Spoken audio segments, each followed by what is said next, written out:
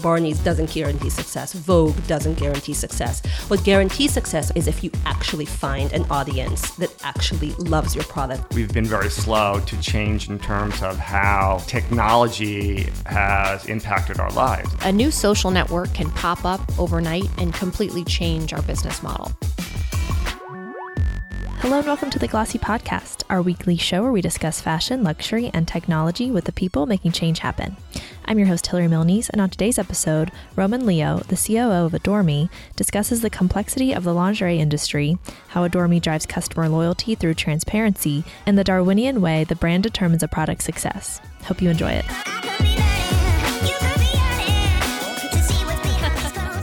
Romain Liot, hi. Hi. How are you? Very good, and you? Good. Thank you so much for joining us. So, as Adore Me's COO, I'm assuming you overlook everything that has to do with the business model that underpins Adore Me. Can you describe exactly how that model works and the ways of distribution that have evolved since the company launched? Sounds very good. Adore Me is a lingerie brand that was launched online primarily. So we started to be a traditional e-commerce company. And as we grow, we are expanding towards the offline world, which is a traditional brick and mortar retail. So today, most of our sales are online still, but we have a small but growing share of retail that is expanding. Mm-hmm. And when you say it's an online company, there is an element of like a membership. Can you go into that a little bit and how Adore Me saw a way in with a very specific customer by a membership? Obviously, it's a type of product that people have to buy semi-regularly. How did that type of way of selling to people come about and grow since it launched? Sounds very good. Yes. So Adore Me offers a different way to shop. We have the traditional, what we call pay-as-you-go, which is one-off purchase. Mm-hmm. And we have membership. So we started with the VIP membership. And over time, we have added another type of membership that is called the elite membership that I can describe. So historically, when we launched the company, it was pay-as-you-go and VIP membership. So this membership is extremely flexible in the sense that we try to better understand who are our customers and what are their needs. Mm-hmm. And we do that through like a traditional questionnaire about what is your favorite color, what type of lingerie you purchase. And on top of that, we also gather some information about what they have liked in the past, didn't like. So we get more and more information about the customer. And with all those information, we actually gather some data because we are a tech company. And those data help us to propose and to purchase and design better product for those customers. So it's a win-win in the sense that at core, the customer of the membership trade off information about their preference, which we translate into some data. And with this, it allows us to propose them better product for a better price than the traditional retailer. Mm-hmm. So at Adore Me, our head of design is the former head of design of Victoria's Secret. And we have a team of extremely talented designers, all based in New York. So I really think we're world-class in terms of design. And our manufacturers are all over the place, but are the same as a traditional competitor without saying any name. But with the same design, or even better design, because it is catering to the specific needs of customer, and the same manufacturer, we managed to offer to our customer, to our VIP member, a product for half the price. So that's really the revolutions where you can translate information about the customer into awesome value propositions. That's at essence the purpose of the VIP membership that was at the core of Adore Me when we launched. Right. So it sounds like kind of the perfect blend of elements for a modern retailer, because you mentioned, you said we're a tech company. Do you consider Adore Me to be a tech first company, or how do you sort of balance the line between fashion, apparel, and tech and make sure that they're all working together? It's an excellent question, and it's not easy to answer. How would you define your podcast, maybe? I think that Adore Me is really the marriage of fashion and technology. So we always had this kind of cultural battle within the company. Are we more a fashion company or are we more a tech company? I picture like two sides on each, Well, it's not. out. In fact, it's not binary. It's more blurry. So we have half of our staff that is working in tech. So it's pretty high, maybe more 40% of our staff that is working in tech, which is a very high share compared to the traditional fashion brand. But we also have 25% of our staff that is working in the design, procurement world, so more product related. So it's kind of equals almost. And I think that it's not two sides that don't really talk to each other. In fact, both nourish each other. So when we internally we have to design a specific tools to support the tech, to support the creation team to design better product, and everything was a collaboration between a sub team of tech of 10 people that sit in the room for with their design team for the equivalent of 3 months, but it was spread over time, don't worry, where to design what is a perfect tool to do your product lifecycle management. And I take this as an example because many companies try to have a PLM and they have big programs that are extremely heavy, and at the end you have a software that nobody really likes because it's not designed for them. And it's a challenge in the industry, in particular in the lingerie industry, because our products are much more complex than the traditional dress and so on. So in fact, you don't really have a good PLM for lingerie. In our case, we started from scratch, and because we have such a heavy tech firepower, we say, what is the perfect product that you would dream of the creation team?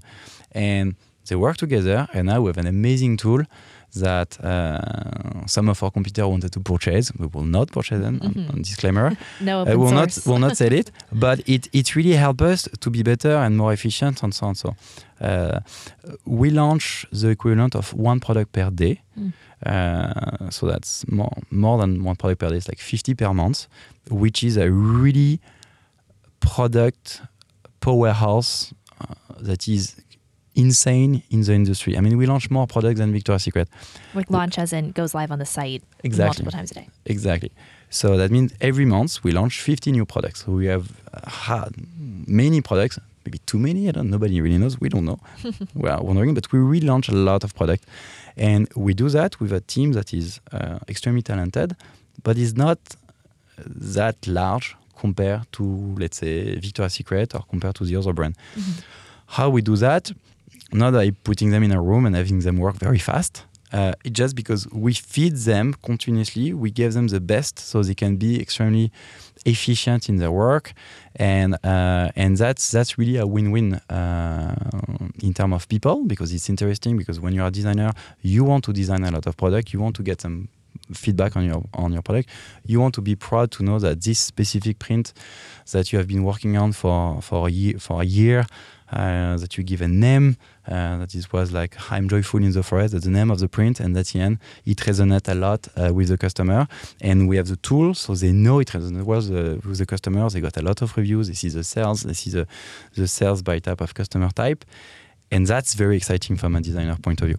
And this, you can do that because you are a successful marriage between a father that is tech and a mother that is fashion. Right. That's Adore Me. Yeah. So they're working together, and as much as the goals can match up, they do. What happens when a product doesn't resonate as you might have thought?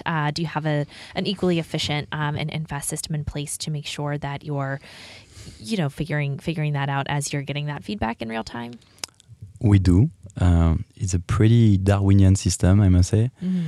When you launch 50 products per month, the reality, you have 10 that become superstar, 20 that are extremely successful, and you might have 10 that doesn't work. So those one, I would say, like in a traditional fashion retail world, they kind of disappear, so they might be marked down over time. Or what is sure, we never replenish them, so they slowly disappear from the system. It's sad for them, I bet. I mean, it's surprise. I mean, it's a bit of a natural selection process. So it's a bit Darwinian, but that's how you get better and better. What is happening now? We see. You seem sad, so don't worry. I mean, some of them, it's a bit Darwinian, but some of them actually have a life, but are more on a niche type of market. So you have some products that, if you just look at them from their sales perspective, they are not that successful, but the customer feedback we got around those products is extremely positive. So you keep them, and it's like they cater to a more specific need type of niche. So it's never like black or white. You just don't say, oh, it doesn't sell, I don't want it anymore. You look at different things. You can look at the sale, but you look at the reviews, both quantitative, like your little score, but also qualitative, what customers say, and you can also adapt it a little bit. So you have like some products that we say, oh, we need to improve a little bit the fitting because if you look at the size 40C, it's like not perfect. So we review and we work on the fit, and you also have a lot of you have more positive stories and kind of product negative story, because what is happening when a product works very well, we develop like the same product in different colors. So we call that product sister, and you have a whole sisterhood. So I mean, when you go on our website and you see some products that have 4, 5, 6, 7, up to 10 color sister, you can be happy for the sisterhood. Right. Yeah. So it makes sense, because you can't really have, as much as data can improve a production process, a design process, and really tailor fit it to a certain customer. Like if you let that kind of just go and run on its own, it's going to kind of end up with a pretty blah assortment. Like algorithms were not made to understand fashion in the way that we understand it. And so do you think that, taking this model, could it work for, outside like other categories or fashion overall? Like how did you guys make it work for the lingerie category specifically, knowing that the algorithm understands the products to a certain extent? Like when you think about that and how it could relate to all e-commerce, do you see a future happening there, or what, what's going to be the future of this very data-driven fashion model? So your question is complex, and there is different way to answer to it. So the first part is lingerie, a specific industry for which this model is more relevant. I do think so, and for a reason that will surprise you. So I think lingerie is an extremely complex industry compared to the other in the fashion world. Why? It's complex to make a bra. In a bra, you typically have 50 to 60 components. And to give you an order of magnitude, in a pair of jeans you got 6, and in an iPhone you get 100. So from a component perspective, a bra is closer from the iPhone than from a pair of jeans. The implication is like when we deal with manufacturer, you don't deal with one manufacturer that do everything. No, it will be too easy. You deal with one manufacturer, and you deal with a raw material supplier, either directly, either indirectly through your manufacturer. And those are extremely specialized type of work, because you have some raw material suppliers that are specialized in little trim.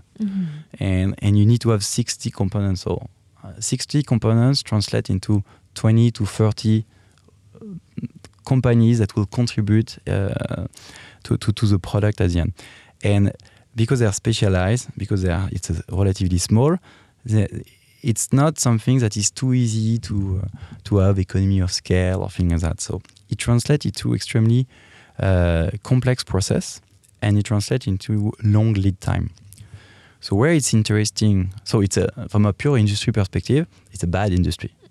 Where it's interesting in our case is like our approach allows us to gain a bit of insight a bit early on, and that translates into real customer gain. And that's why I think the lingerie is very complex, and that's where in this complex world our model is successful. So now your question, can it translate well to a different fashion world?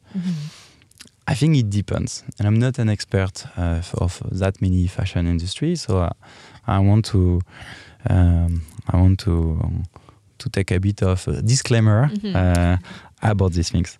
I think if we had started to sell dresses from scratch with our model, I'm not that sure it would have been that distinctive, because there is a different way to do dresses for which the magic of a designer can really translate into something awesome that you cannot really replicate with tech data approach that easily. And to start with, to get the impulsion, to get the traction that we have, I think it will be difficult. Now that we have developed this engine and that we have this learning curve that took us 6 years to build. I mean, it's extremely hard to compute data, having fashion, meeting tech, and it's like, it sounds easy today when I say that, but in fact, every day it's a fight, and I think every company is struggling, and that's why when you speak to many executive of companies, they say everybody talk about data power, but nobody knows how to do it. So it's very hard, and it took us 6 years, and we are still at the beginning of the journey. So that said, in 6 years, we have learned a few things along the way that could potentially translate in other industry from a pure tech data perspective. But there are also other elements and that's the magic of fashion, where I'm not sure we have today the magic that will allow us to be distinctive. And I think that's one of the implicit promise to the Adore Me customer is like, can we really bring something different to this market? Really? Like, are we faithful to our promise? And I think if we are not, I'm not sure we'll be confident to go that quickly in this industry. So if you take some extremely technical type of clothes to do sports, I think at Adore Me, we can be relevant to make awesome sports bra. I'm not sure we'll be that good to develop extremely technical clothes to run a marathon. I think Nike, they will have an edge for a long time that we will not have. So I think that's, you need to put things in perspective. What we have developed is extremely relevant for the lingerie industry. Potentially can translate into other industry, but you also need to take into account there are other variables that for now we don't master, and we will only do that when we really think we can bring something to the market. But to your point, there was a time in the lingerie market where people might have looked at Victoria's Secret and been like, oh, they have the edge, they know what they're doing, similar to how Nike owns, a lot of the sportswear market. How do you look at the opportunity that basically, like Victoria's Secret has left, and why do you think a company like Adore Me is resonating more with customers now than Victoria's Secret and more incumbent players are able to? It seems like lingerie is just hyper competitive right now because there's like a gaping white space as Victoria's Secret has a struggle to maintain their positioning. I think first, Victoria's Secret is an extremely sophisticated company, and even if today they struggle, they are still part of the most iconic brand in the world, and they really have brought things in the market that were extremely smart and good, and they had a hedge on many dimensions for a very long time, and they still have an edge on many dimensions. Is there a bet? Is there a bet? Yeah. So there are two things where I do believe they had weakness and that we believed in when we launched the company 5 years ago. Number one is their cost and their approach to the bra was a bit traditional. It was extremely efficient, so they have a good lead time, they have good cost. I mean, they have stuff that is in the traditional world of operation are very valuable. So you talk in the industry about lead time and cost, people are very excited by that. Or what they we thought there was an opportunity. It's like, are we sure this is really the thing that is that relevant in the future? Can we try to do things in a different way by first having this promise with customer where we exchange some information and data about yourself to have better products and to also purchase our product in a smarter way so there is less waste. There is no waste at Adore Me. We have never get rid of any products. And this is great, of course, for the environment, but it's also great for the customer because you don't have this hidden cost that you have to get rid of 20%. There's a little dirty secret in the industry. At Adore Me, the dirty secret is 0%. It's not 20%. So it's better for the customer ultimately, but you don't see it when you pay it, but it's there. So we thought that by doing things differently and not focusing on the cost of the product or on the lead time, but just being smarter, anticipating, we could be distinctive in terms of value proposition we provide to the customer. And the second thing for which Victoria's Secret was extremely powerful for a long time was their brand. And when we arrived to the market, we had the belief that their approach to the brand, to women, was off. And why exactly? Because there was something in the air that we could feel where it was not appropriate. And that was 5 years ago. There was not the Me Too. It was not the Me Too era. It was 5 years ago. It was just like, are we really sure that today a woman wants to buy lingerie and look at a model who is like a beautiful Russian teenager? And for us, it was a bit awkward because it's not the way typically we purchase lingerie in France. I'm from France, as you can hear, and I'm from Paris, so the Parisian. It was not the Parisian type of things. Maybe I was biased with that. And on top of that, we got a lot of feedback of women that say, yeah, well, that's the only place. It's Victoria. I buy my lingerie there. When I was young, I purchased my lingerie there. But, I don't feel it. And say, yeah, you don't feel it. That's true. But there was something is and we say, okay, we really think we can talk to women with a different message that the Victoria's Secret Russian teenager. And that's how I think that the paradox is Victoria's Secret has been extremely strong on many dimensions, but two of their strengths became a little bit weakness over time. And 5 years ago, I remember we had an interview with journalists, and we arrive and we say, okay, we're the startup. We'll beat Victoria's Secret. It's ridiculous. It's David against Goliath, and we will slay them. What they do are wrong. And in retrospect, it was pretty ballsy. It was a bit insane. It was really bit, but it was the story of David against Goliath. But I think we were right, and this is what has been happening now. Right. So. So a big part of it is that, for so long there was one category dominator and with one specific brand messaging, to your point, with one, very defined aesthetic that everyone knew and just kind of lived with. And now it kind of, the door's been blown wide open. How do you consider how Adore Me positions itself? Like, who do you want to be when people are considering where they're going to buy from? Because you have other players, you have Third Love, you have Lively, that and everyone's trying to figure out, like, okay, who's the woman I'm trying to appeal with. So do you see like the market grab is a little bit more defined than one winner takes all, and how do you see Adore Me's voice and brand playing into that competitive field? Another complex and smart question. Thank you. Indeed, the landscape is changing.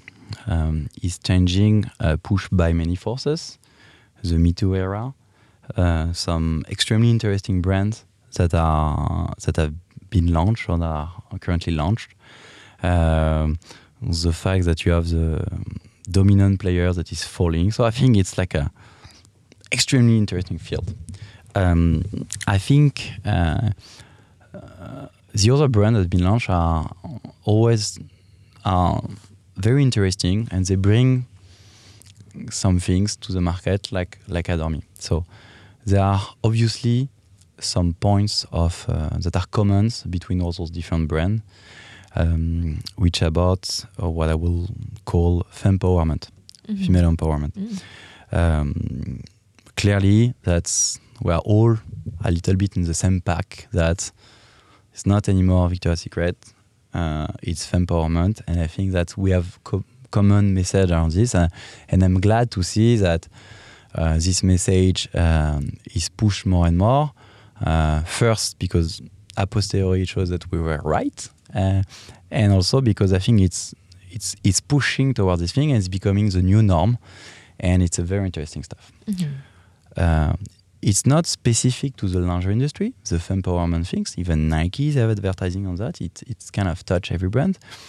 I think in the lingerie, it's more important because it really shifted the paradigm much more.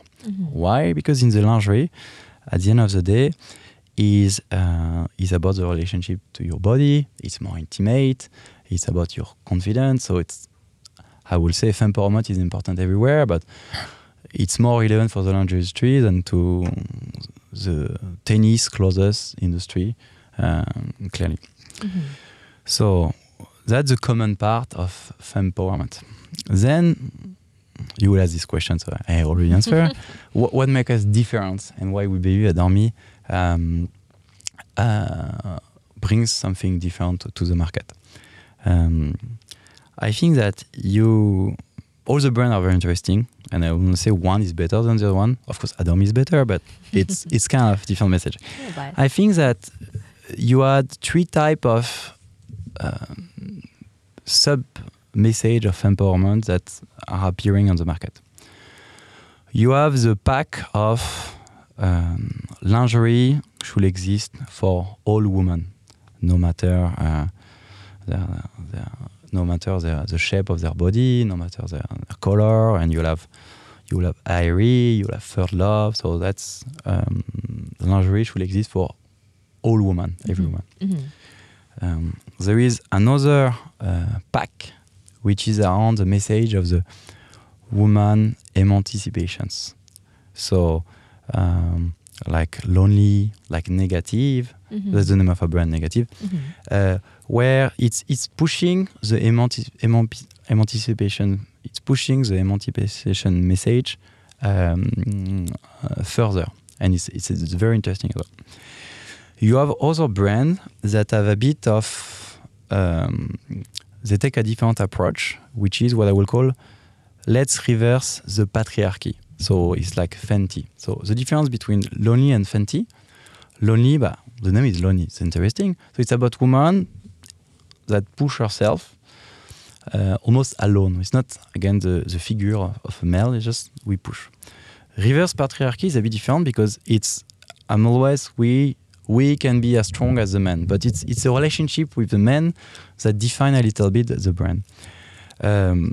So that's the three pack. And I think Adore Me, where we're a bit different, we are more the brands that help women to embrace life. So what do I mean with this? We believe that women change along their lives, like individuals. And with this, their relationship with lingerie will evolve, and they might have different needs over time. So, me personally, I arrived in New York a few years ago.